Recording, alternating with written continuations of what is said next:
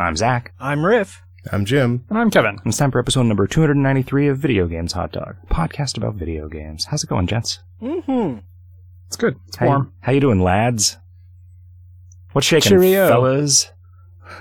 The atoms in this room. Yeah, vibrating, making it very warm. You know, it keeps alternating between too hot to be wearing any shirt at all and too cold to not be wearing like 9 shirts. So really a the man. appropriate medium for you is like 4.5 shirts. Well, yeah, I mean, you default to 4.5 shirts. That's when you're born with, right? That's man's allotment in this world is 4.5 shirts. Yeah, we made a deal with the cats where we would get half as many shirts as they got lives. No, the weather in San Francisco, very inconsistent in the summer. It's also inconsistent from place to place. Yeah. Right? Because It was very overcast and very cold where Well, I that's when I like- left. yeah, that's just also day to day. Like Mhm. within an hour, it can change. Welcome to our weather podcast. Yeah. I'm Well, I don't know. meteorologist Mac. The thing that blew my mind recently was that there was a day in San Francisco when, in certain parts of the city, it was over 100 degrees, and less than a mile away, it was 65 degrees. Was You it mean a like mile in an oven straight up? versus in a No, refrigerator? it was not. No, like just less than a mile away on the ground. Although neither of those, that is like a busted, useless oven and a busted, useless refrigerator. Fair enough. Or did you mean the refrigerator was 100 degrees and the oven was 65? Because maybe they're just cursed instead of broken. Kevin, you didn't want to come up with a fun name for the weather podcast? No. I'm meteorologist Mel. I don't remember if I said Mel before or some other name that starts with the name Riff. Riff, what's your fun weather name? Oh gosh. I wasn't Cold expecting Front this. Charlie. Yes, that one. Sports enthusiast Sam. That's your weather name? Yes. Sam really doesn't want to be here. You're the cantankerous character who your take on the weather is that it sucks and we shouldn't be talking about it. Can't play sports in this heat. Yeah. Cannot shuffle in this heat. It's all wrong. I'm Hurricane Hal, and my signature is that I'm always drinking hurricanes. Oh, nice. Yeah. That's a coincidence, though. Were you with me the time that I was in New Orleans and all of the restaurants Had had stopped selling hurricanes? They were still selling them. They were just named something else. And they all had signs up Like freedom fries. talking about, yeah, because they were angry at the French. Right. So they, no, it was just post Katrina. And so like one restaurant decided that they were going to stop calling it a hurricane because that was insensitive, and then sort of guilted all of the other restaurants into also doing that, except for one that was like still proudly serving hurricanes. Yeah. Did they also stop selling the destroyed low-income housing? Yep. Yeah, that's not a very good drink anyway. Fair enough. Yeah. Kind of ashy. There's that New Orleans tradition, the drowned child, where Yeah, it's oof. like just a glass of rum with a plastic baby in it. Oof. Yeah. Sounds pretty good, actually. They probably still sold Irish car bombs. You then take the baby and you bake it into a cake, right? Yeah. And then you soak, Yeah, it's a rum soak cake. the cake in, yeah. Yeah. We got there. Anyway, welcome to Weather Hot Dog. Uh-huh. Riff, how's the weather in Grossest Portland? hot dog. It's okay right now. This past weekend, it was up to 100 both days, and that sucked pretty bad, but it's recovering. Did you have to wear your weird rubber bracers that you wear to protect your arm hair What? from the sun? Oh. I do have some UV protective sleeves that I wear if I'm going to be outside for a long time. Is that what a bracer is? But it's like a glove without the hands? It's like a forearm. wrist. It's like a wrist guard. It's like Okay. a wrist sock. I mean, Okay. no, I just This is related to the wind sock. I just elected to not go outside was the actual Okay. solution. But what about all those Pokemons that went uncaught, Riff? Oh, I haven't And those been actually those- messing with Pokemon Go for a long time. All the Garfields that you didn't hurl lasagna at. Is that a location-based game? It claimed to be. Wow, really? Yeah. I mean, it would definitely show you like what your what was facing away from your phone screen. Was it Garfield you with were like throwing- a capital AR? No, Oh man, that would be pretty good. Nope, they missed that joke too. Wow, Took me a fuck. second. It's probably against the law to spell Garfield with a lowercase g, though. I guess. Jim Davis gets to cut your throat according to the terms of his contract. Guys, have you done anything non-video game related and non-weather related since the last time we recorded Weather Hot Dog?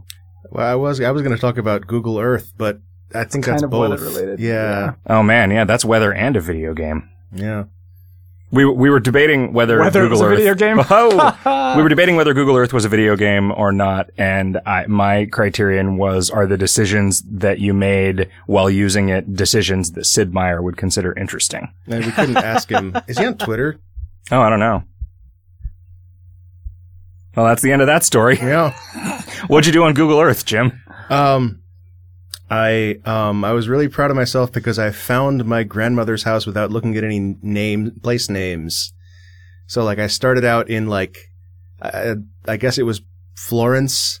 I knew that because I looked at a place name. Florence, Italy? Yeah. Okay. And then I zoomed out and then I zoomed in on like vaguely where I knew we lived in Florida. And then I found some landmarks and then I just recognized the shape of the streets. And it was like, good job, me. I could navigate to my childhood for like 2 years, my childhood home.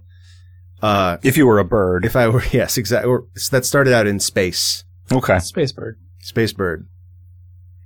And then I just went and checked out some other places I'd lived, basically was what it was. Google Earth is a lot more robust than I thought it would be. I had assumed it was just like taking the satellite images and like mapping it onto a sphere.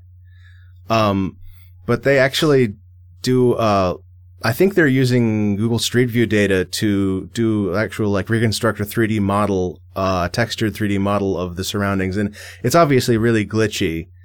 Like it's not hard at all to find, really ugly, like weird glitches. Like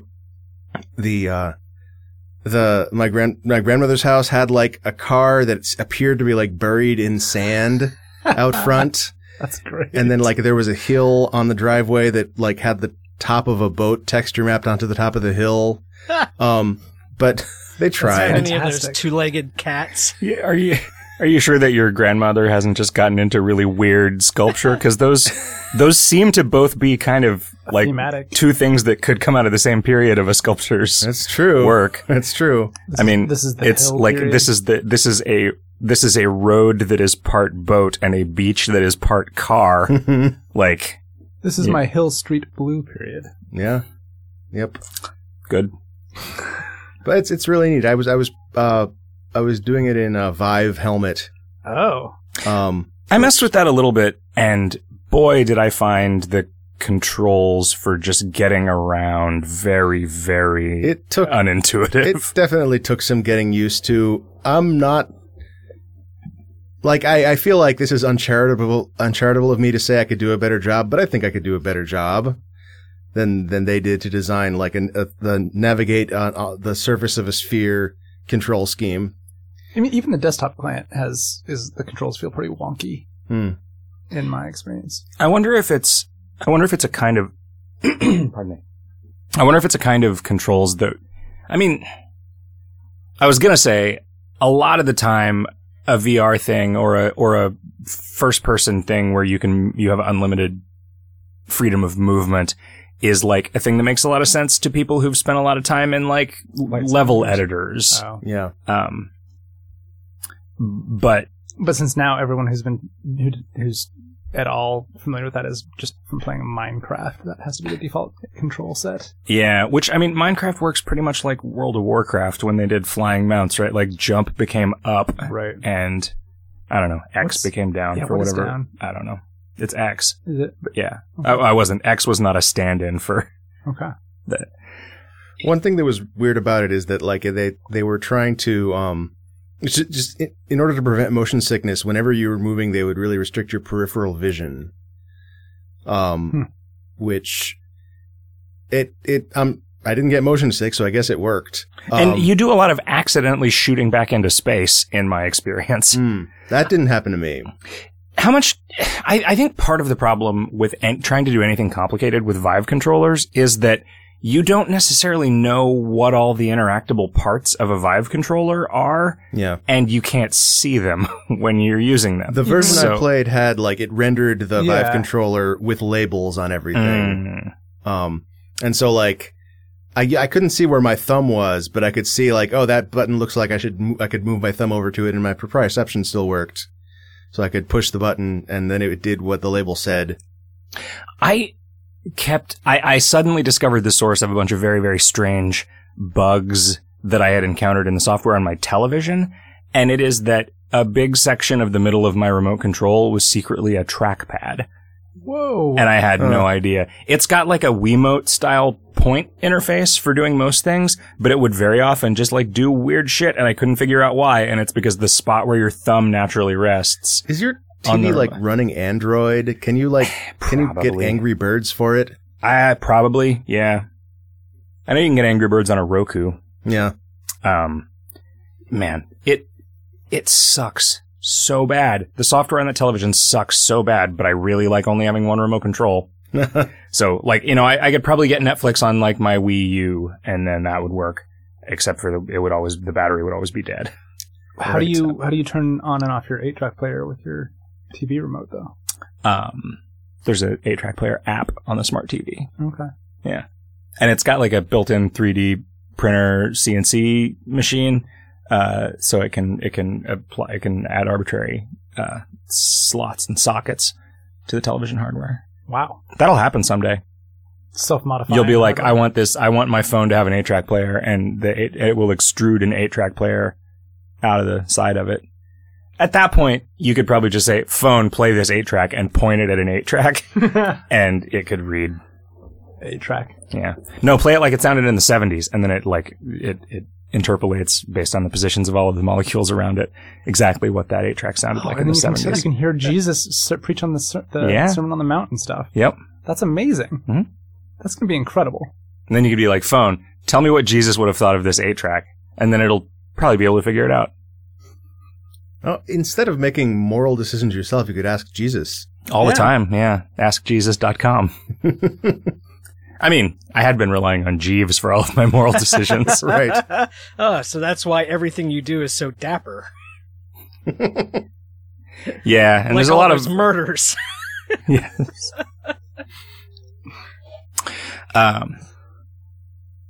So you found your grandma's house? Yeah. Did you go to the Eiffel Tower? I can't remember. I did a bunch of the, like, try these locations. Oh, right. There's like presets. Yeah. You can go to the Grand Canyon.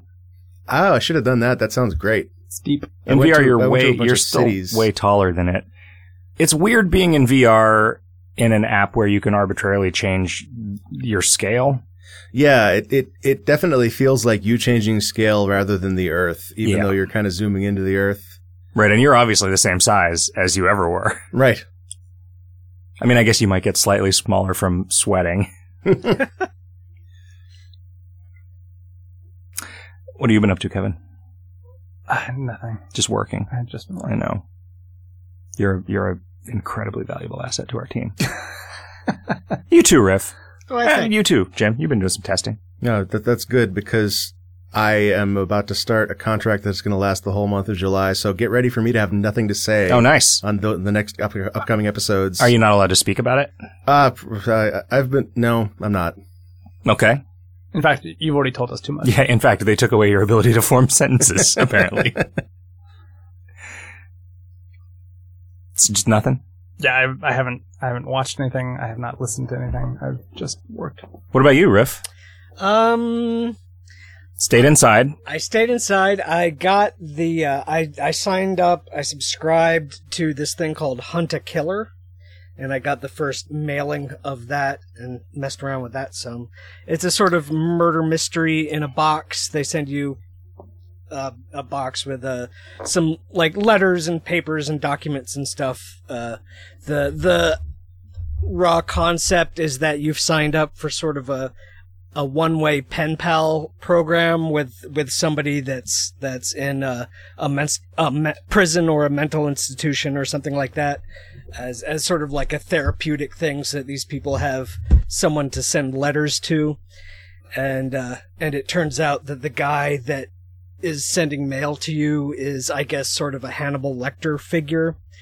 And so he's sending you like clues and stuff about some murder that he knows about, and between the stuff that comes in the box and like researching that stuff online, you gradually piece together a picture of what's happening.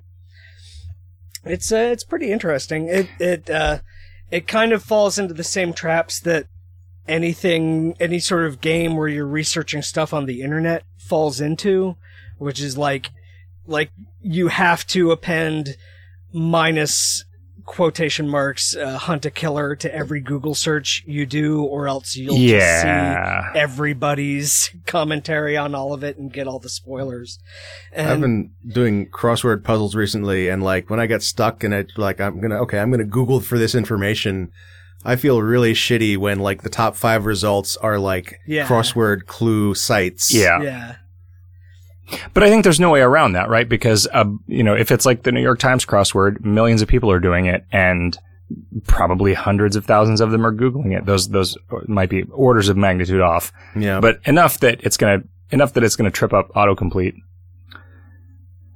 So is this hunt a killer thing like you get new clues about the same case as time goes by, or is it like each month is a self-contained, each month is its own murderer? Arcs. I think it's I don't know this for certain, but my impression is that the first 3 or 4 boxes are the same case, and then it goes on to a new case. I see. So a case is 4 boxes. I guess it should be like 12, right? Or 24. Yeah. Okay, here's a question for you guys. How many cans of beer are in a case of beer? I would have said 12. I am almost sure that it's 24, because a case is like a flat with 2 12-packs in it. What would you call it? Would you call it a 12-pack? A 12-pack, yeah. Okay. A case of soda is 24. Yeah. But I think a case of beer varies. Like, there's definitely maybe they're half cases. You definitely buy things with 12 beers in them. 12-packs. Yeah. What about a keg? How big is that? I don't know the last time I saw an actual case of... I guess you mean like a flat, right? Is that a case? Yeah, you get it. I mean, that's how soda will come at Costco. Right. Yep. I don't know. I'll have to look this up. Put it in the show notes. How many cans of beer are in a case of beer? It's 24. So how many cans of beer... How many beer cans could you fill with the blood in one human body? So how many cans of beer are in a person? Well, you have 8 pints of blood in you as a person. Is that true? Isn't it? I don't know. I thought it was 8. Yeah. Don't you donate an entire pint of blood, though? Yeah. Donate? That's a lot of percentage. It's a lot of your blood, That's why they give you that little cup of orange juice. You have way more than you need. How many of those cups of orange juice would it take to fill up the empty cans from a case of beer? I bought this board game thing, and Amelia and I played through it. It is a one-time playable, like, room escape themed. Oh, I heard about that. Board game thing. What's it called? Well, there was one that I heard about that By the way, this section is getting dangerously close to being a game section. About games, yeah. Yeah. Well, these are about physical games. Okay. Okay, I saw Wonder Woman and I didn't like it at all, and I feel guilty about not liking it because it makes me feel like I'm not woke enough. But superhero movies are terrible anyway. Yeah, it was real bad. I didn't like it at all. Anyway, this one is called Exit the Room. I do not understand why well, I do understand why. It's so that people will buy them. But there is absolutely no reason for it to be room escape themed, right? Like a thing that could be, like, you could just have any context for solving a bunch of puzzles. Well, it's like how adventure games are dead unless they're room escape adventure games. Yeah. So the way that it worked was mechanically pretty clever. there was a deck of riddle cards, a deck of answer cards, and a deck of hint cards, and then like a little booklet with some pictures in it and some like grids of numbers and stuff that were obviously gonna be used for certain puzzles. The pictures had like a bunch of locked containers with a symbol on them, and that was how you knew like which puzzle you were solving. All of the puzzles had a 3-digit combination. Wow. That was their solution, and it came with a code wheel that you lined up the 3-digit combination that you thought was correct with the symbol on the puzzle, and then it told you what answer card to pull out. And then the answer card would either have an X on it if it was not an answer for any puzzle, or it would say, okay, this might be correct. Where did you see the symbol? And there's a bunch of little pictures of the different containers that you might be trying to open. And then each of those has another answer card that you look at to see if it's like verification. Yeah. And I think that's just so you don't ever accidentally find. Right. Right. You like, it stopped them from just printing a deck that was like 40 incorrects and 10 corrects or whatever. I don't 100% know that I believe that's the best way to do that, but it worked fine. There was a little thrill when it's like, oh, this might be right, and then a little bit of suspense, like, oh, yep, turns out it was right. And then that would tell you to like turn over more of the riddle cards, and the riddle cards like reveal more information or more puzzles. Okay. A lot of them are destructive. Like you have to, like there's things that you just have to cut up to solve. So it's very much designed to only be played once. It was like $15. It was pretty good. Do you start a timer? Do you have like an hour? You do. I fucked up though. Like we took a little break in the middle and I stopped the timer and then I forgot to start it again. So I'm guessing it took us like 2 hours. And then I went and I bought a couple more of the ones by the same people. I thought you might like to do one with me. Yeah. Cause they're interesting to live. Like, I feel like if it was just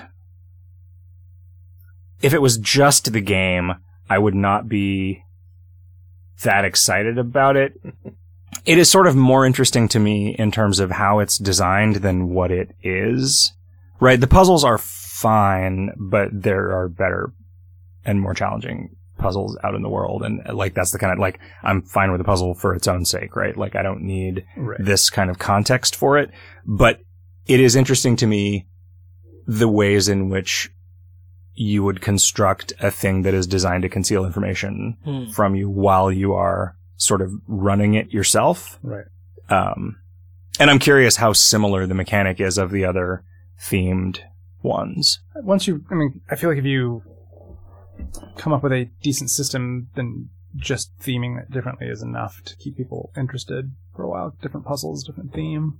This one had some very clever surprises in it, and I'm curious if the other ones will have the same clever surprises. Oh, I see. Anyway. I'm down with this. Say again what it was called. Exit the Game. Exit the Game. All right. There are a bunch of varieties, but some of them it seems like maybe are expansions to a base set of a game that's not available anymore. Huh. And I don't know if it's playable standalone. That one is called something else. I saw somebody tweeting about it.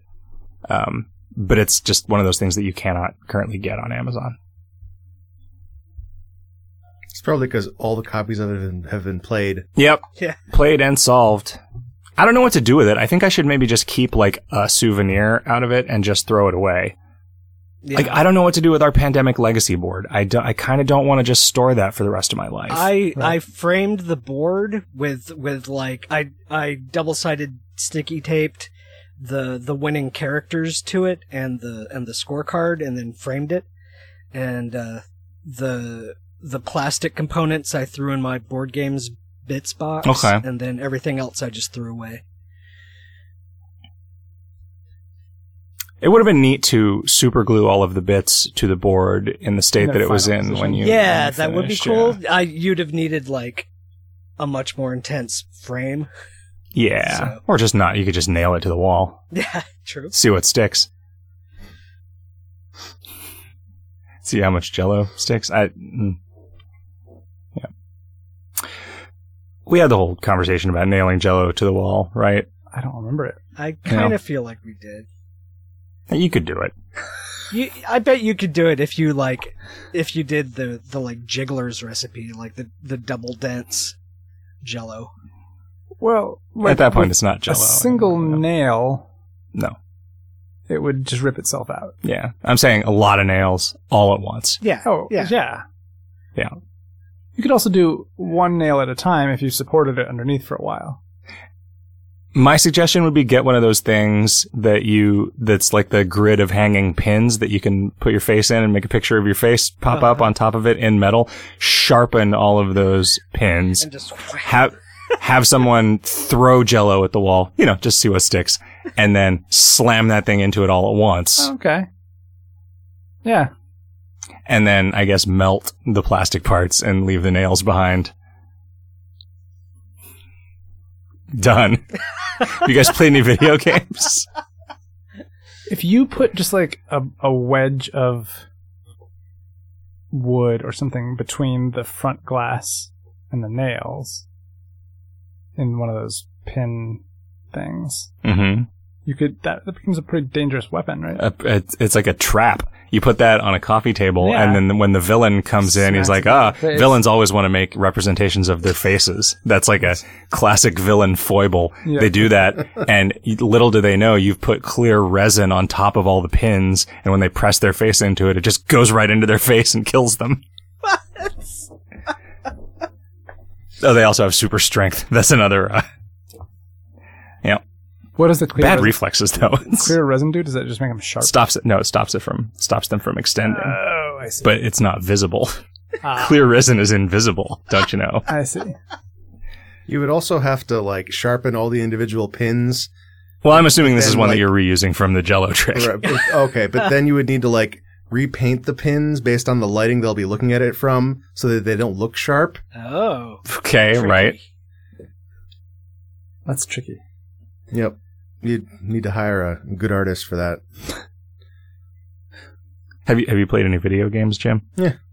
I played a game called Splitter Critters. Hmm. Is that one of the Nintendo Switch games? It sounds like it, doesn't it? No, it's a phone game. Ah, crap. What is the one that's the Snipper Clips? Snipper Clips. Oh yeah, that's why it sounds like that. Okay. It's a game where you there are some like dudes walking around a side-on level, Lemmings-like, automatically, and then you're trying to get them to a certain destination, and the way you manipulate them is you draw a line that subdivides the world into two, and then you can drag either side of the world relative to the other along the axis you've drawn. There was a Nitro May game that had a similar mechanic to that, I think. A long time ago. It may be inspired by that, yeah. It's a reasonably satisfying puzzle game. It's like the interaction feels good, like the particular like the way you split the world and then drag it around, like that stuff is implemented well enough that it feels good under your hands. Are the levels like bigger than the screen, or? Yeah, they are often. Okay. And so you scroll around as well. You're always looking for good phone games. Did you say you are? You are, yeah. Yeah, I am. I mean, we all are, but I am too. Yeah. Yeah, it's hard. They're like, as I was talking about this on Twitter about how like I have a way more good PC games than I can possibly play, but I'm desperate for new phone games because all phone games are garbage. yeah, it's rare to find a really good one. But Splitter Critter sounds pretty nice. It's okay. But it seems like that's like a game you play a few times. That I would play a few times. You're not or- gonna. that That one one would plays. play a few times. It's like you're not gonna. It's not gonna become a lifestyle. Yeah, but like games that try to be lifestyle games that tends to be how they become garbage. Yeah, like phone Dota.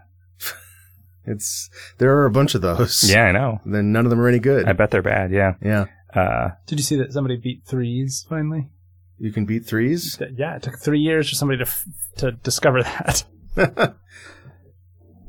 You eventually like collapse it down into the whatever 1 billion whatever, and you hit max int. yeah. And then there's a little cutscene. There's a video of it. wow. I didn't know that. That's neat. It is kind of cool. Well, Did anybody ever figure out what that shit is on the far right side of the menu? Those were all representations of the cards. Huh. They all had to do with whatever the card theme was. you don't have to keep scrolling that. I don't know why. It just does that sometimes. Yeah. But you don't think it's going to follow it now? No, it doesn't. Weird. Why would it lose that?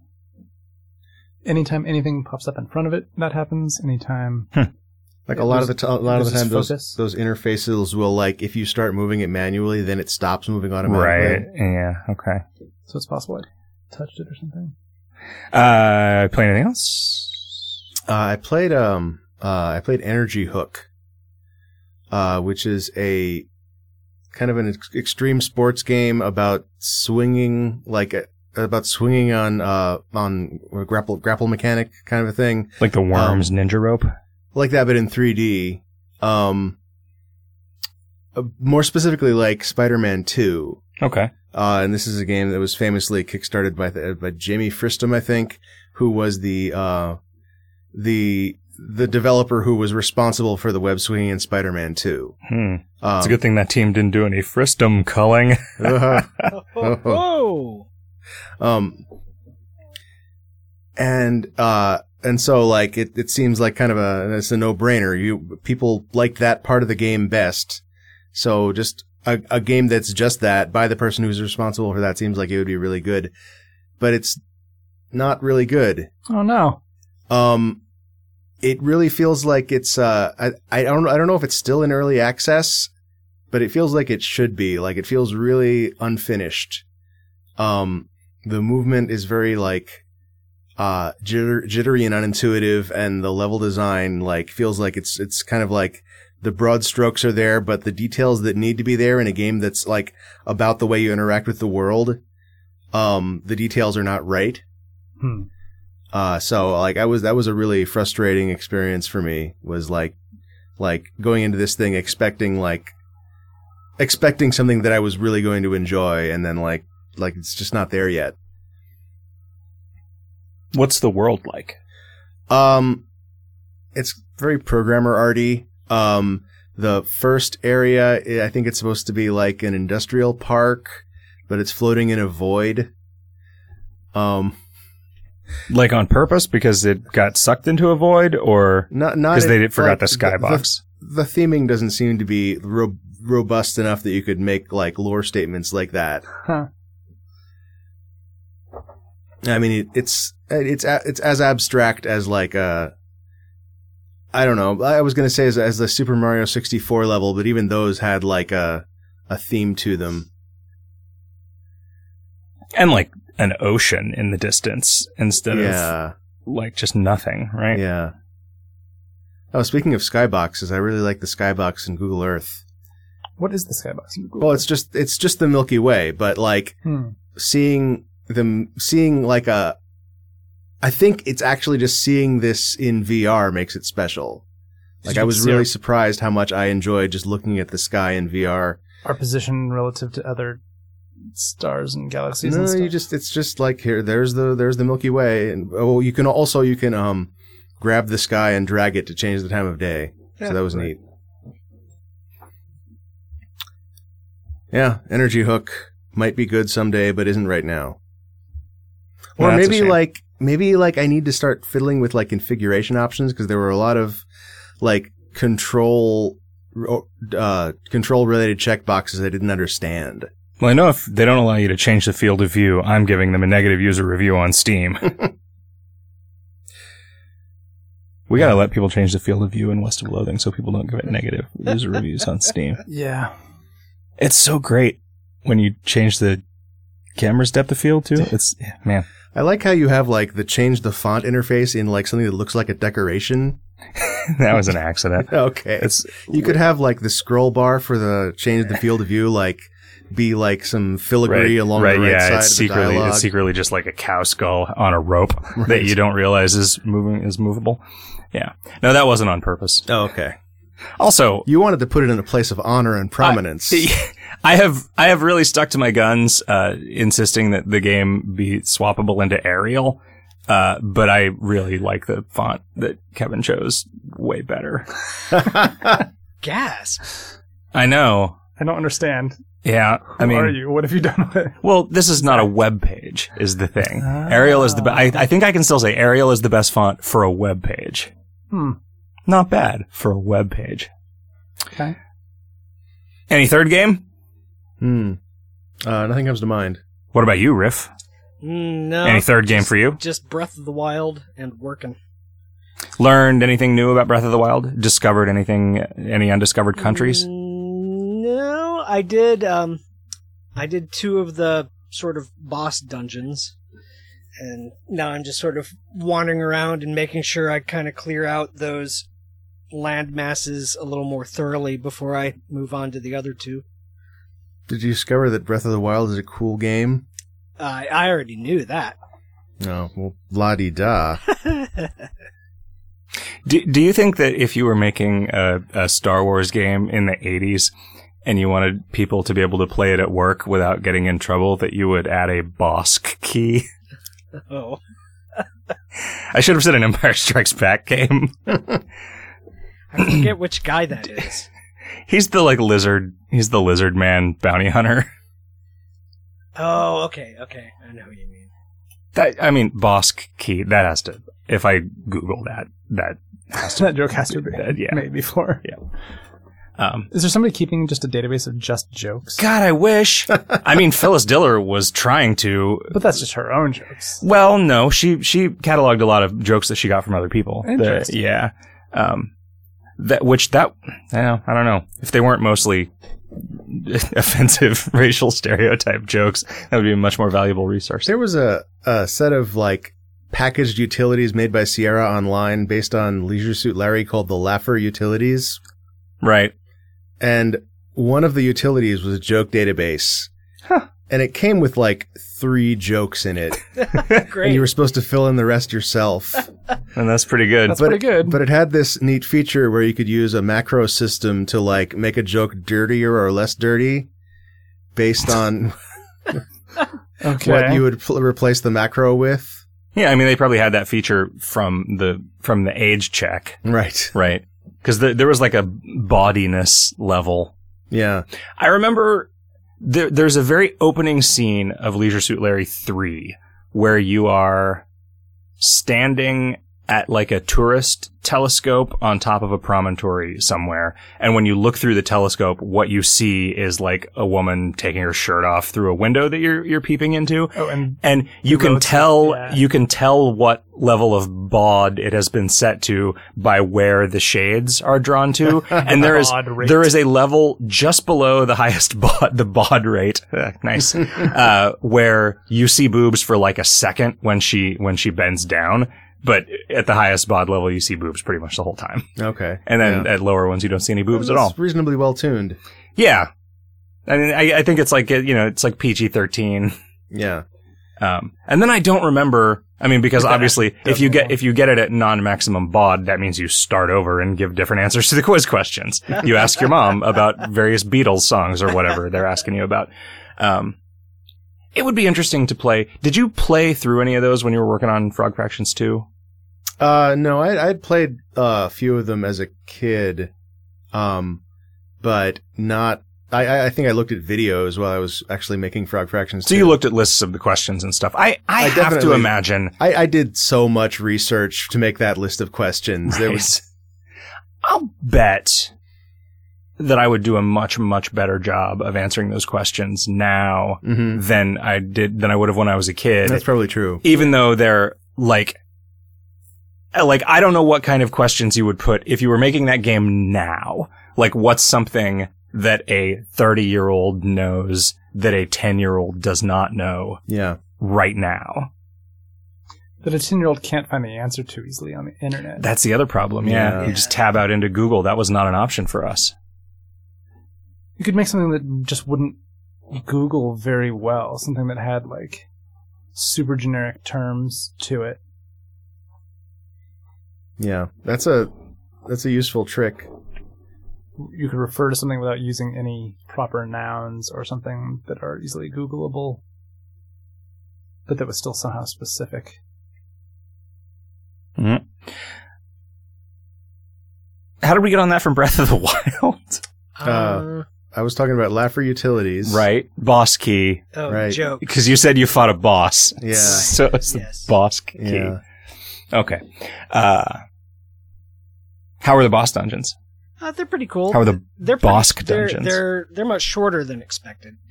They're not even. I think it's because they realized that was the worst part of the game. Yeah, well, kind of yes and no. I mean, I'm fine with it.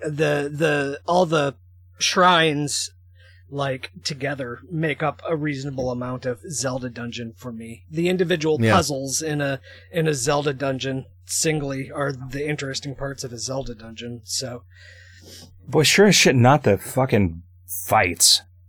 I hated those shrines. I would go into one and it would say, hey, this shrine is a combat test, and I would just leave because there was no way I was going to win. The whatever the minor difficulty ones, those are fine. But yeah, anything harder, I just have those marked with a skull on well, my I map. mean, this should go without saying, I guess, but like it gets way easier as you level up, as you Yeah, I'm sure it get does. better equipment, and They don't scale with you. no. No, that world is fixed, I think. I think you know, so. to its... Well, maybe not. Like when the blood moon rises or whatever it's called, Mhm. I actually like my working theory, and I had never researched this, but like just like from my observation, I think what happens is that enemies that you clear out respawn in a stronger form. Maybe. Certainly not. Unless maybe there's a point system and it takes several blood moons for a red guy to turn into a blue guy. Yeah, maybe. Cause man, every monster in my world would be a high level one if it were just every moon. So Right. I've been- Well, I've only the been ones you super killed. dawdling. True, maybe. That was my theory anyway. I don't know. What does it say the blood moon means? I forget. I always skipped the dialogue. Yeah, same. In everything. It's pretty much, except in Prey for some reason. And in Tumbleseed. Oh, man. We'll talk about that. Yeah, we will. What about you, Kevin? I got an iOS game called House of Da Vinci, which is right. Okay, yeah. very much sort of follow on to The Room or The Room 2 or Oh. 3, except it's not as good. Yeah, Okay, not like but is an it- official one? It's like a It's just sort of in that vein, in that style. I always want more of that. It's like $5 on iOS. It felt way more. I'm not completely done with it, but all the bits I've done so far have been felt very linear. It did not feel like I had a lot of room to explore and find different puzzles sort of simultaneously. It was like, do this puzzle, do this next puzzle, find the next puzzle, which is sometimes the hardest part, then do that puzzle. And the puzzles are not really all that complicated. Like it feels a lot more like, oh, here's a physical interaction where you get to slide a thing. Wasn't that cool? And so, I can't really wholeheartedly recommend it. It's, if you are jonesing for something that's like The Room, then it fills that void, but it's not like a super stellar exemplar of that style, I don't think. Well, I am jonesing for something like that, so I have purchased it just now. There you go. When we went to Paris and to the Loire Valley last year, we went to a lot of places where Da Vinci had lived and worked and been, and then we saw his corpse. We saw some stones that purported to be above his corpse. Okay. Yeah, there were a lot of models of things that he had drawn. There's a lot of those in the game. This estate that he had has been turned into a big museum. Like the gardens of it have a lot of like models of things that demonstrated principles that he wrote about or discovered or whatever. That like are big, just kind of playground equipment sized things that you can mess around in. Like the helicopter designs and stuff. I think there's something similar to that. It doesn't work. Sure. You can't actually fly like that. So I know for a long time I would see things about increasingly successful attempts at like human powered flight. And then did they just make that happen and then realize that it sucked and so they don't mess with it anymore? I know that there was a guy who built some sort of super ultralight glider that he could pedal or something to like, once it got airborne, he could basically keep it airborne indefinitely. But I don't remember the details. Did he fly all the way around the world on it? That would be the test of that. Don't remember. He'd have to have another glider to like midair refuel him with a sandwich and stuff. There's a solar powered glider that made it all the way around the world. I think, Yeah. right? And then there's What, all was the it like. just following the daylight? Is that what happened? I don't think it has to go that fast. That's Okay. pretty fast. That's 1,000 miles an hour. Yeah. It would Right. it would I have don't- to if it you- were solar powered, though. That's my Well, point. that could, if it had storage. It wouldn't have to Yeah. be. It wouldn't quite have to be 1,000 miles an hour, right? Because you get to start early, and then meet the like. If you can get all the way around and catch the Well, end, right. I guess you'd have to do Go it in. with the You would have to sun. do it in a day, which no. Right. Right. So, if you went the other way, you'd get more time in the sun, right? Like if you were going west, you'd be constantly gaining time. Like your nights would be shorter and your days would be shorter. too. shorter. Yeah, that's the problem. Well, okay.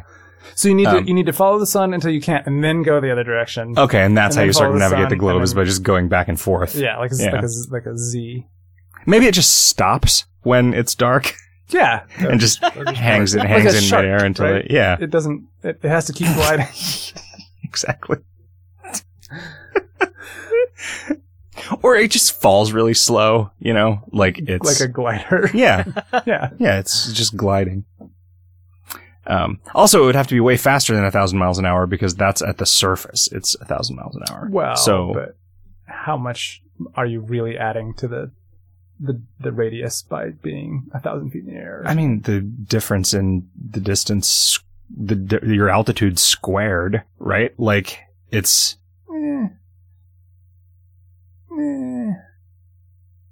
Is that how that works?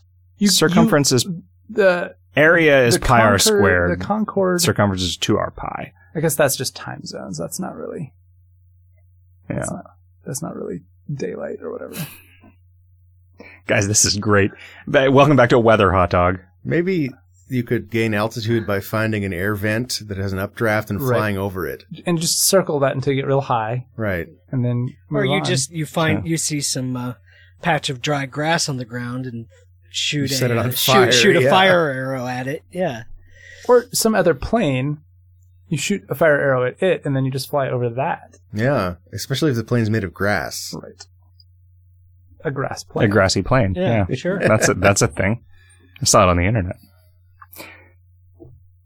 What video games have you been playing, Zach? I played quite a bit of the Secret World Legends, Oh, okay. the relaunch of the Secret World. As a more single player focused. Yeah, it is remarkable to me how little they have changed about it. You're still connecting to a server. You're still seeing other people running around in the world. Okay. They just seem to have tuned the difficulty way, way down. Oh, was it? They something where you dramatically had to do group stuff before. Well, it's less that, and it's more that it was like balanced to be a WoW style MMO. So you like had to be pretty careful about not accidentally pulling monsters I see. and stuff like that. And now you kind of don't need to worry about it. There also monsters just have a level, and so do you, which was not a thing that existed in the Secret World before. And there's a lot more gating on main quest line stuff. Like there are stages of the main quest where it's like reach level 9 and then we'll tell you where the next step I see. in this is. And that's kind of nice because in the game, in the Secret World originally, it was very, very unclear when you were going to end up out of your depth Okay. because you didn't like just level up and automatically get more health. It was like very heavily gear gated.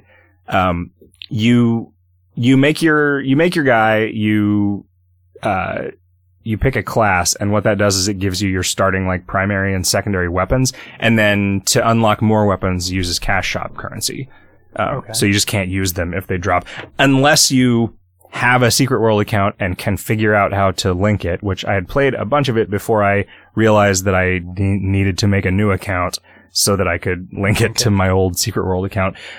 Turns out I had like 5 or 6 accounts with Funcom that are somewhat all associated with a single login on the website, but somewhat not. Like going back to like original launch Anarchy Online accounts and stuff. Can you consolidate them? I don't think so. Is that because they bought a bunch of MMOs and you had accounts with each? No, they just made a bunch of MMOs, and I think they didn't consolidate their account system maybe even yet. Like, I think what happened is they just made new accounts on the Secret World Legends for everyone with the same credentials as their Secret World accounts, but I guess I forgot that I had gotten locked out of one or something, so it was like a username that was... The only way that this username would have been created is if my first, like, 5 usernames that I tried were already taken. It's like a Riffington situation. Right. You know? But I got that set up, and so now I have access to a lot more stuff than I would if I hadn't paid for the Secret World at some point. I have not yet gotten to the part that people are complaining about in the monetization scheme, which is like you hit a certain level and you start getting these chests that drop out in the world that you have to have keys that you buy in the cash shop to open. The combat has been like the number of skills there are per weapon has gone down, is still very large, but it has gone way, way down. And the amount of like complexity of the synergy that you can deal with in the combat system is way lower also. Like there were partly, I think that it was because this game was in like a modern setting where your weapons were like guns and stuff and not just swords and spells.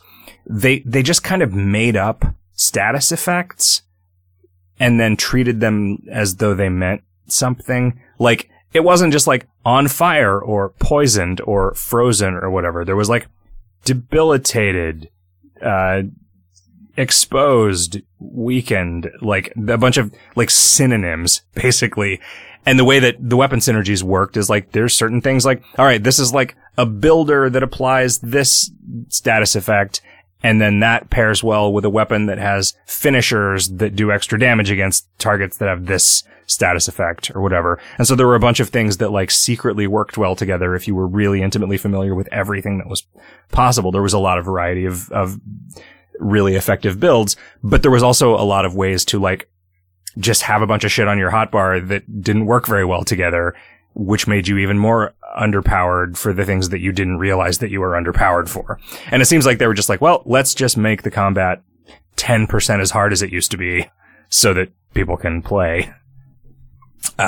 It has reminded me what a just masterpiece of an MMO zone the first zone of the Secret World is. It's the, like, the setting of the Secret World is essentially the modern world where every conspiracy theory is true at the same time. So this is just like the sleepy New England town that has like sea monsters living outside of it that were brought in by a big fog, but there's also zombies and there's also Yetis in the woods and, like the Illuminati are real and one of the playable factions. Like it's just so what about good. Pizzagate. This town. Yep.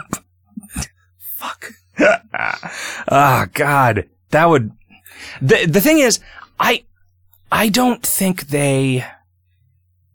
this feels like a thing that was made by some people within the company as a hobby project, and they were not given any money to add... You mean Pizzagate? Add stuff. You mean like... So, I'm guessing that if they had wanted to add Pizzagate, if they just wanted to put a store in this town called Pizzagate, because that is the exact kind of thing that they would do. Yeah. But I bet there wasn't the budget for a texture when they were building this. Yeah. There are like no,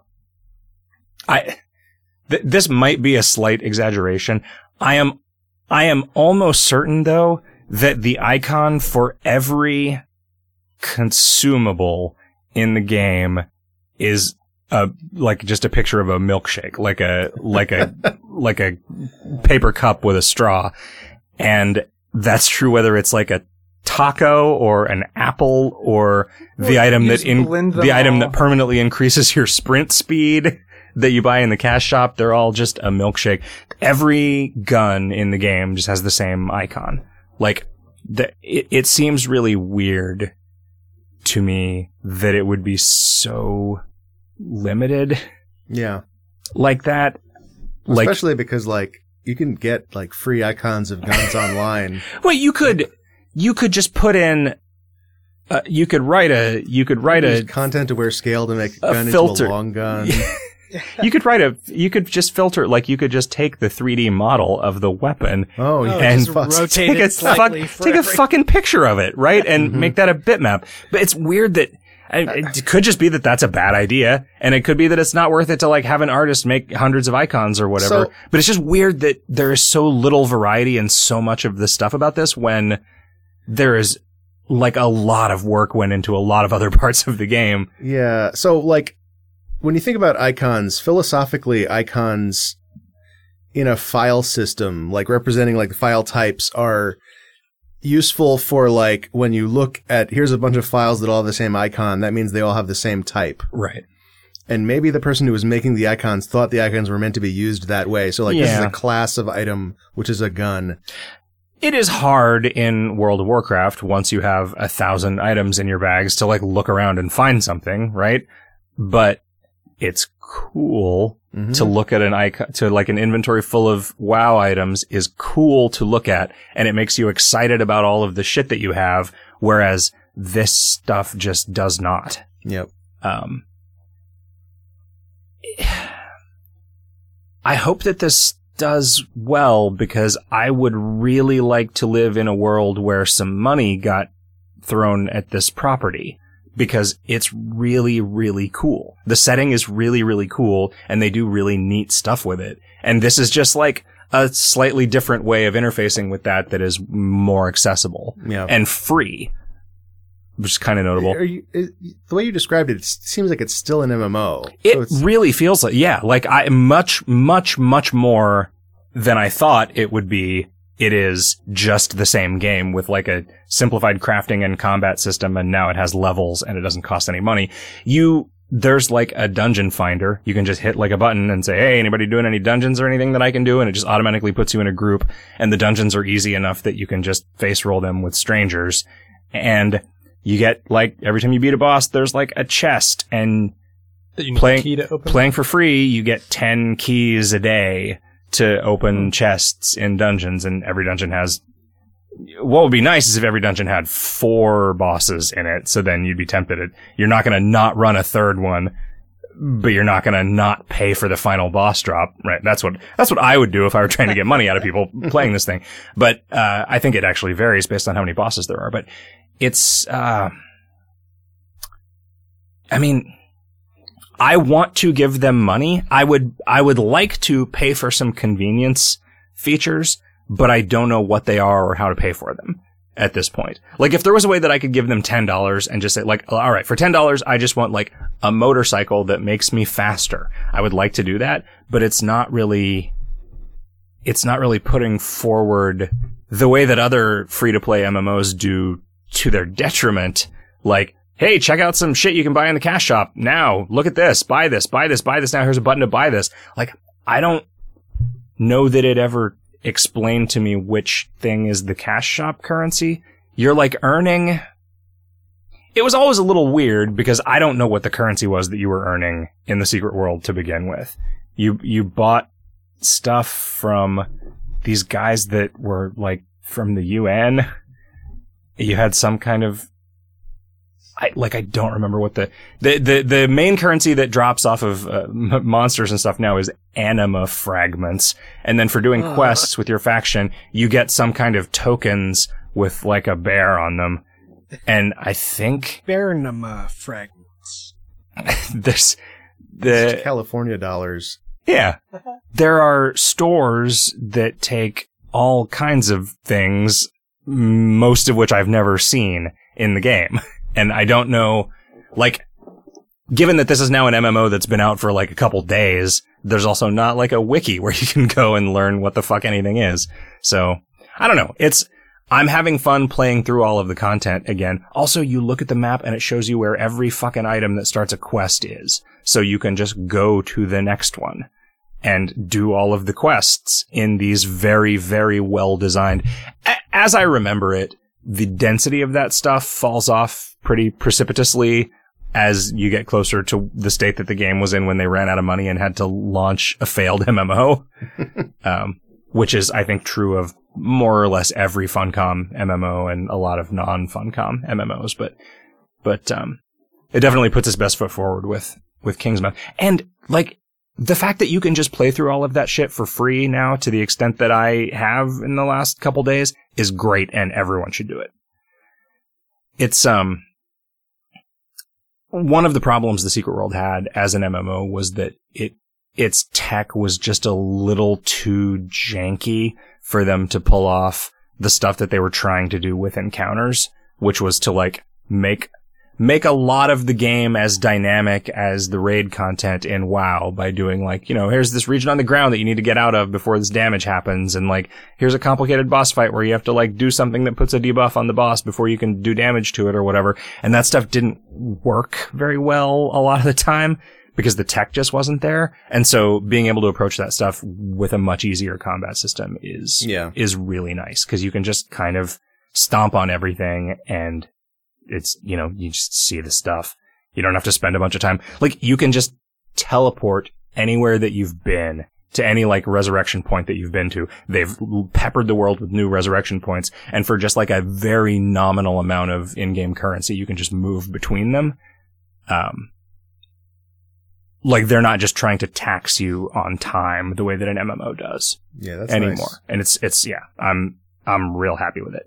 Like, as long as there is story stuff for me to play through, like, I doubt if I'm going to get into this and start, like, repeating content over and over again and doing endgame raiding and stuff, but I want to see everything once, and I will, I think, continue to stay interested in playing this until I've seen it. Because it's not wasting your time the way that it used to. I also really cool. played a phone game called Missile Cards, which is a kind of a weird turn-based deck builder missile command. Whoa. Huh. I don't know that I think that it is very good. It feels like it's not really a deck builder so much as there is a deck of cards that determines what you can do and what sort of meteors are falling on your base or missiles that are being shot at your base or whatever. And I'm pretty sure that there are a large number of configurations of the deck that can come out that there's just no way for you to win.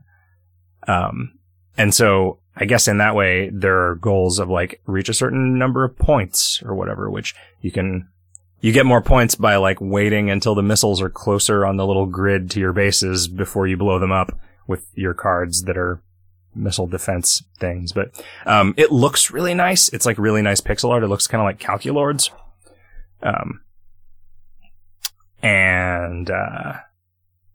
Yeah, I have no idea. I found out about this through a tweet by James Kochalka, which leads me to believe that maybe he just knows the people that made it or something. But yeah, it's a weird turn-based missile command game with an overall progression thing that I think is tuned way too slow. But missile. When you play this game, are you just looking at cards on a table, basically? No, I'll show it to you when we're done here. You've got a little grid that is your bases and the missiles that are falling, and then you've got like a little conveyor belt of cards that are turned up, and then you've got like a staging area where you pull cards out and they take a few turns to get ready, and then you can fire them at missiles. That sounds interesting. That sounds intriguing. Yeah, I mean, it looks cool enough and the premise is cool enough that I wish the game was better. You know, I was also going to say, it sounds like the sort of premise that I would come up with and implement and realize was a terrible game and ship anyway, because it's funny. And that's good enough for me. Okay. So you're saying that you tend to ship things that you think are terrible games. But funny. Okay. So do you think that a lot of the mini games in Frog Fractions 2 are bad? Yeah, probably. But funny. They're fun to play once. There weren't any games that I thought were not fun. I think a lot of people really didn't like the Flappy Bird clicker. Oh, yeah, right. I forgot. That was not fun. Yeah, there you go. But it's pretty funny, isn't it? No, I didn't think it was funny either. I know. 2 strikes. Just really not for me. Well, there's no other strikes to get, so I'm fine. Yeah. That's fine. I'm not everybody. Yeah, fair enough. I thought it was pretty funny. The idea is, it's a funny thing to describe. Fair enough, yeah. Yep. That reminded me of something that I was gonna talk about on the podcast. I can picture myself washing dishes and thinking about a thing. A song? A podcast? No, it was about a game that was like more interesting as a thing to talk about than it was as a thing to play that had come up recently. Well, this is terrible. You guys want to talk about the assignment instead? No, I want to talk about this mystery game that you won't tell us about. Yeah, why are you withholding from us? Was it a dishwashing game? Might have been. I don't know. I think about a lot of stuff while I'm washing dishes. It's kind of what it's for. Yeah. Some people have meditation. Mm-hmm. You can't have meditation and a dishwasher at once. Wait, no, it's the other way around. Anyway. You can wash your dishes and you can wash your friends. Anyway, do you guys want to talk about Tumbleseed? Sure. Tumbleseed is a game by Greg Wohlwend and somebody else. And I don't know what you are. You're a rail. You're a seed. No, there is a seed. I would not say that you're the seed. Wow. You, the way you're basically trying to roll up a flat surface by controlling the tilt of a ramp that your thing inertly, rolls on. You're like a ball in a pinball game, and there are holes that your ball can fall in. Are you supposed to be the ball in pinball? Yeah, you're not, right? I mean, so I guess there are some pinball tables where it's like, go into the woods, and then there's a part of the table labeled the woods. Right. But I think that's the exception rather than the rule. I think it usually says, shoot the orbit, shoot the ramp, right. hit the bumper. In World of Warcraft, are you a floating disembodied camera? When in World of Warcraft, when you press W, you are the thing that moves forward. Not the thing behind the character that also happens to be moving forward when you press W? I see your point, but I don't agree with it. Okay.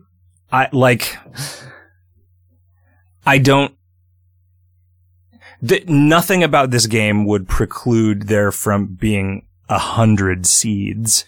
And that does not mean that you are 100 things. Wait, what do you mean nothing would preclude 100 seeds? This game design could totally have, like, instead of one seed that you're moving around, you could have, like, a whole screen full of them. That seems like it would be horrible. It would be a bad game. It's hard enough to, like, keep one oh, seed no. In, but it would. So, this game... just to finish this thought, I don't think every game has a concept of you in it. Right. Well, so they address you. They're talking to the seed, though, right? No, they're addressing you because they're like, move the vines up on either side to tilt the ramp or whatever. Whoa, are there vines? That's how they reference it. Yeah. So, this game is like ice cold beer. So you, in this game, you are a, like, drunken bar patron. Yeah. And you're trying not to have your seed fall in holes, and unless they're good holes. It's got a nice, like, sort of well-designed progression, I guess.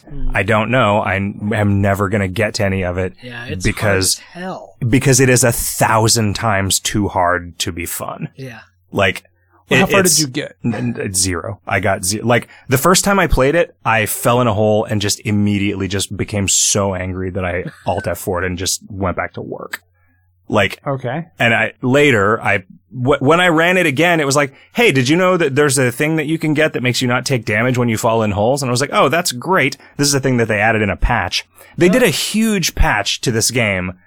To make it easier. Like, to make it easier right before we started playing it. Yep. And after that, I was like, version oh, must neat. not be out for Switch yet. Well, we'll do this. So, I'll do this thing so that I don't take damage from falling in holes. But then what I didn't realize was that, now the only thing that happens when you fall in a hole is that it just resets your progress to the last time you planted your own fucking checkpoint. Except now there's like nothing to do on your way up to where you were except avoid the fucking holes.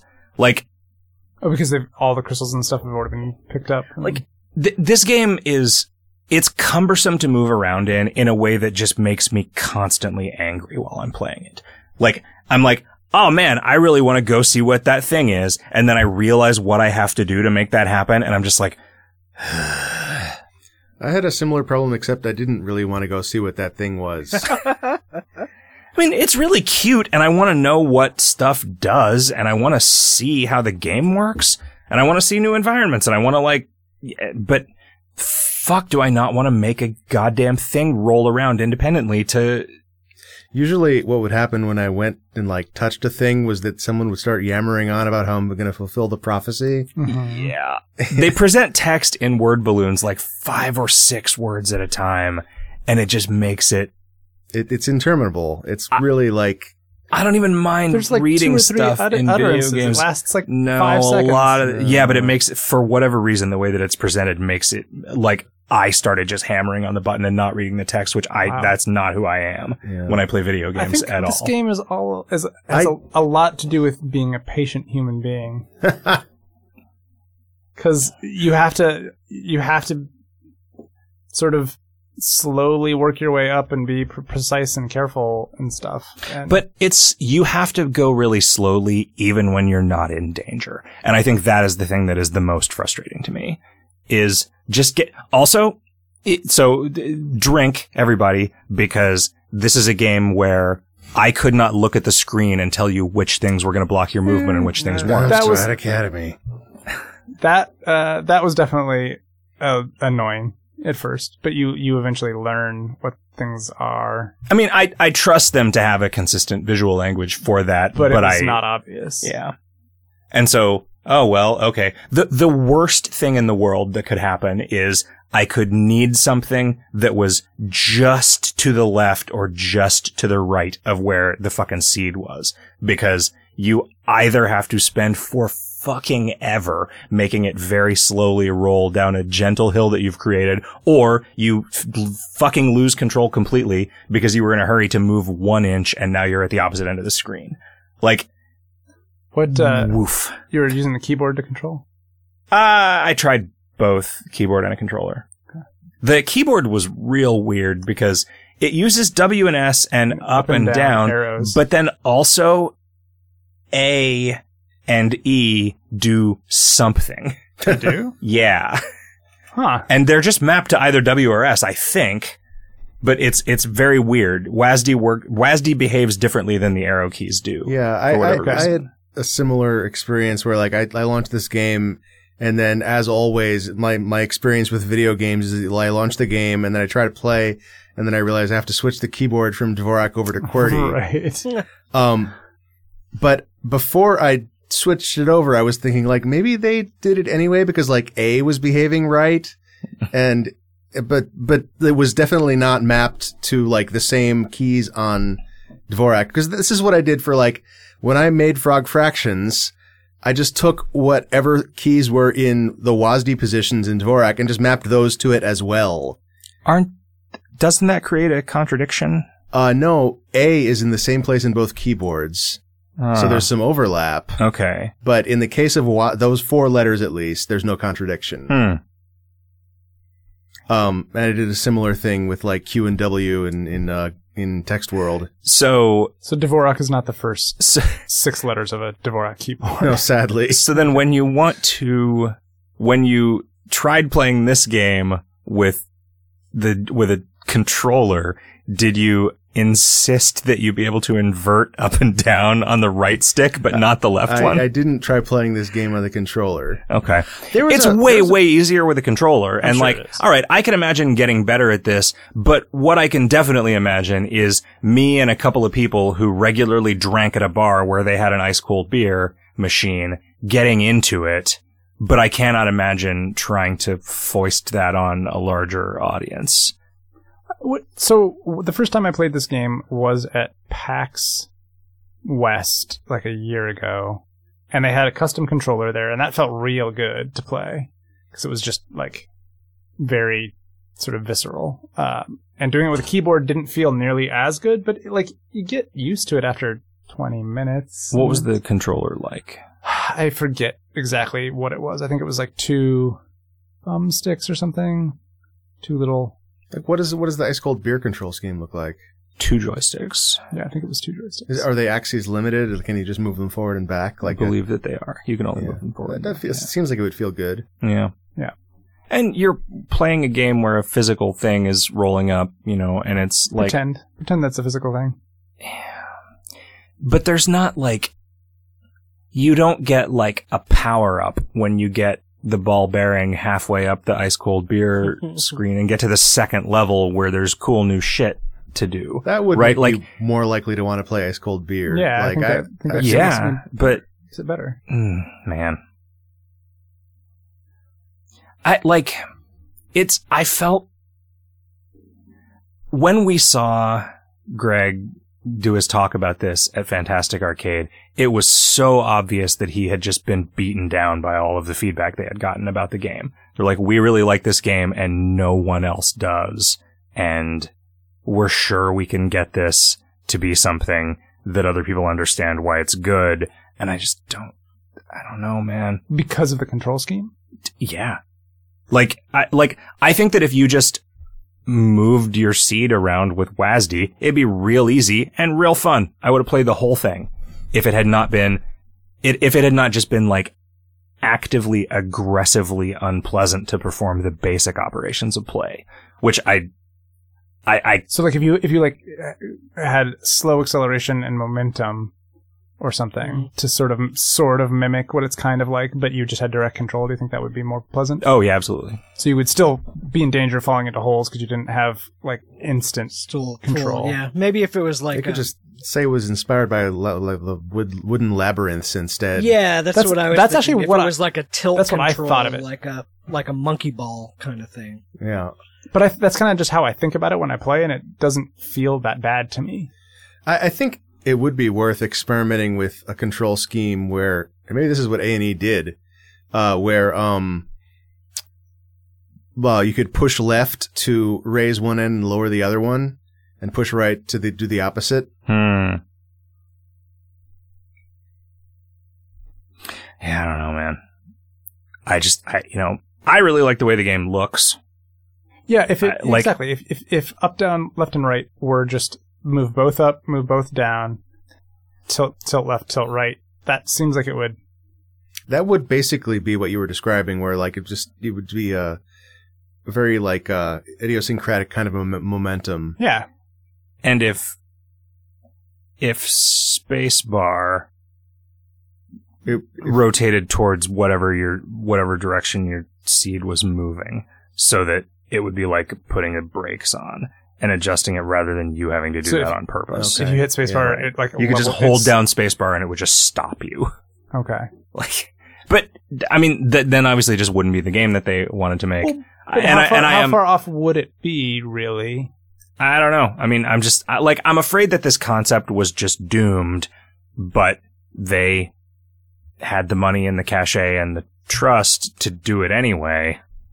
And like for another studio, this would have just been the end of them, right? Like they would have built this thing that they really liked and then no one bought. And like, man. I also kind of feel like it was a mistake to introduce like crystals and weapons and stuff immediately off the bat, because that was confusing as hell. Like I was still getting used to moving the thing around, and now it's asking me to switch to one form to I plant got the crystals impression- and then switch to another form to make knives and Yeah, I spent the entirety of this game confused about something. I get the impression that that this game has a lot of systems in it, and they're giving you that stuff early because they have to get to the next thing to fit it all in your head. I mean, I watched them explain it and play it, and that's how I knew how everything worked. So Right. not everyone has that. yeah. Yep. Yeah, it was kind of baffling. And that was actually what I think. I didn't skip the text. I was reading it all, and it was because specifically I was like, I probably need, I don't understand what's happening in the game. If there were no text, I would assume okay, I just have to figure it out. Because there's text, I was like, okay, I probably have to learn how to play this game from this text. So I had to fucking read it if I was going to play the game. And eventually I realized, okay, that's not the case. There's just going to be dumb story. But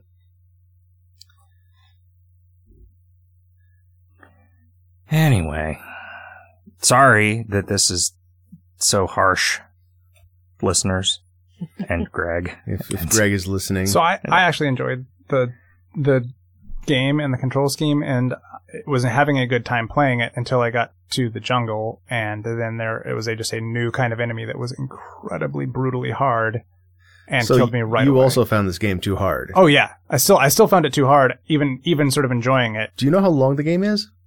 That was the second of four worlds, right? Okay. Yeah.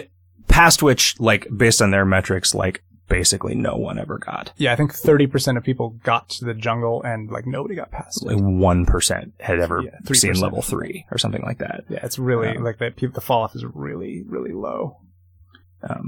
I have no idea how close I ever got to finishing the first one.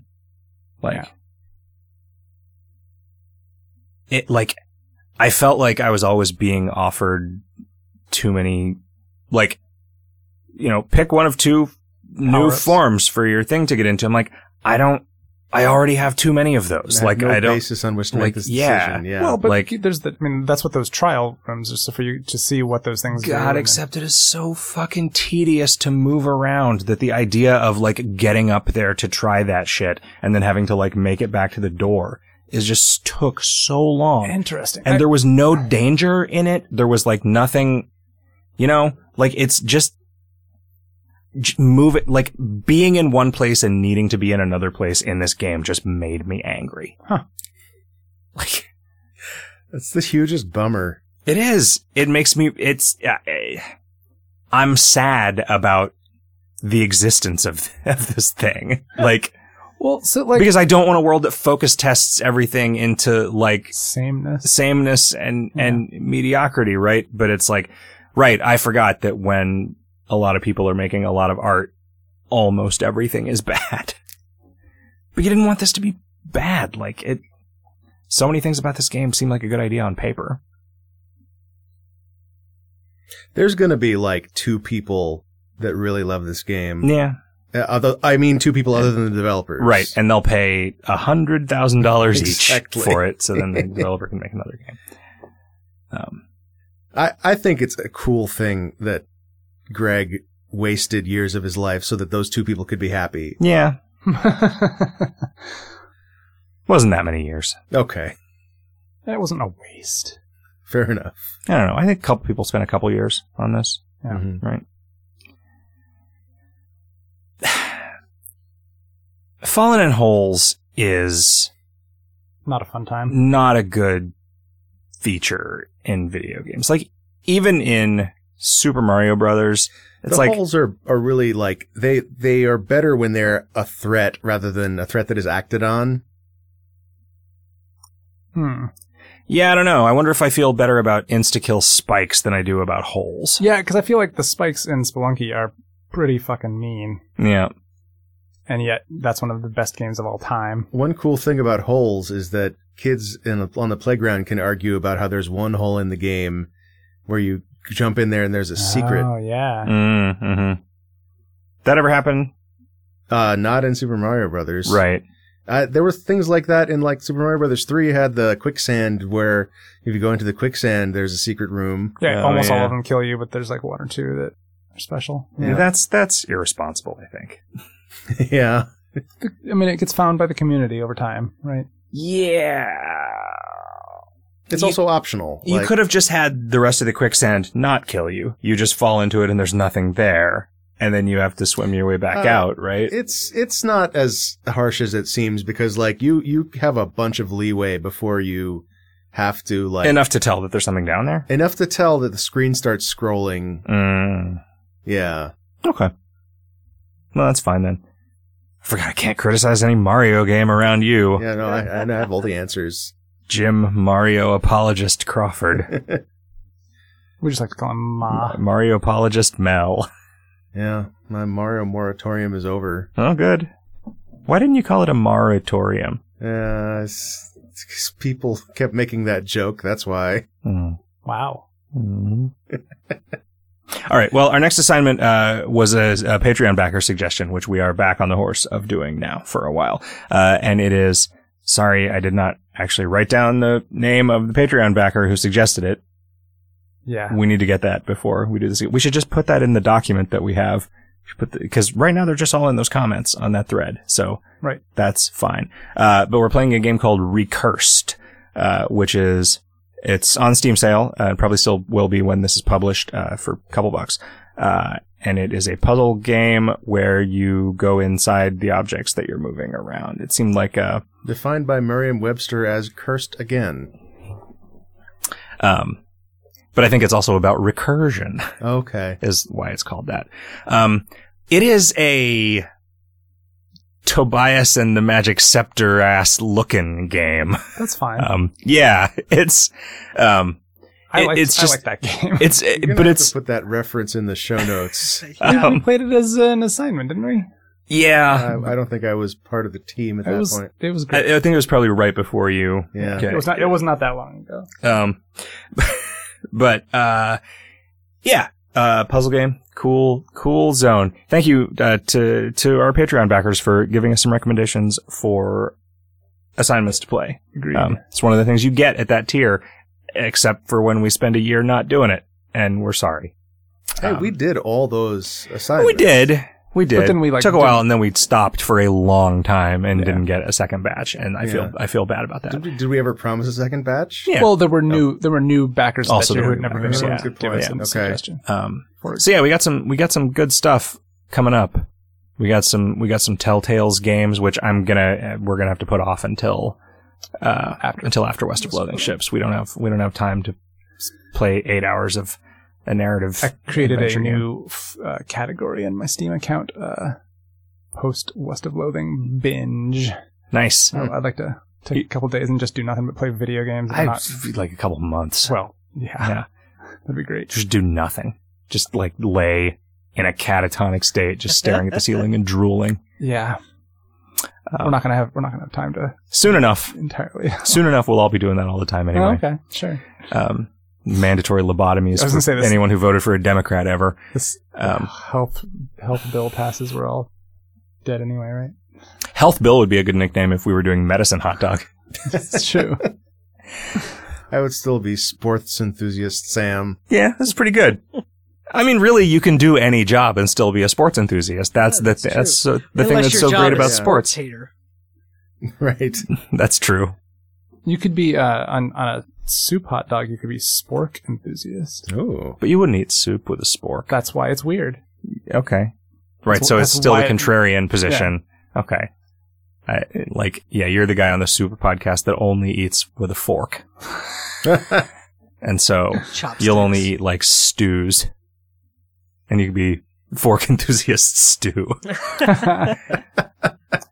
Guys, speaking of spork enthusiast stew, this episode of Video Games Hot Dog was brought to us by our generous Patreon backers, such as Tony Macaroni.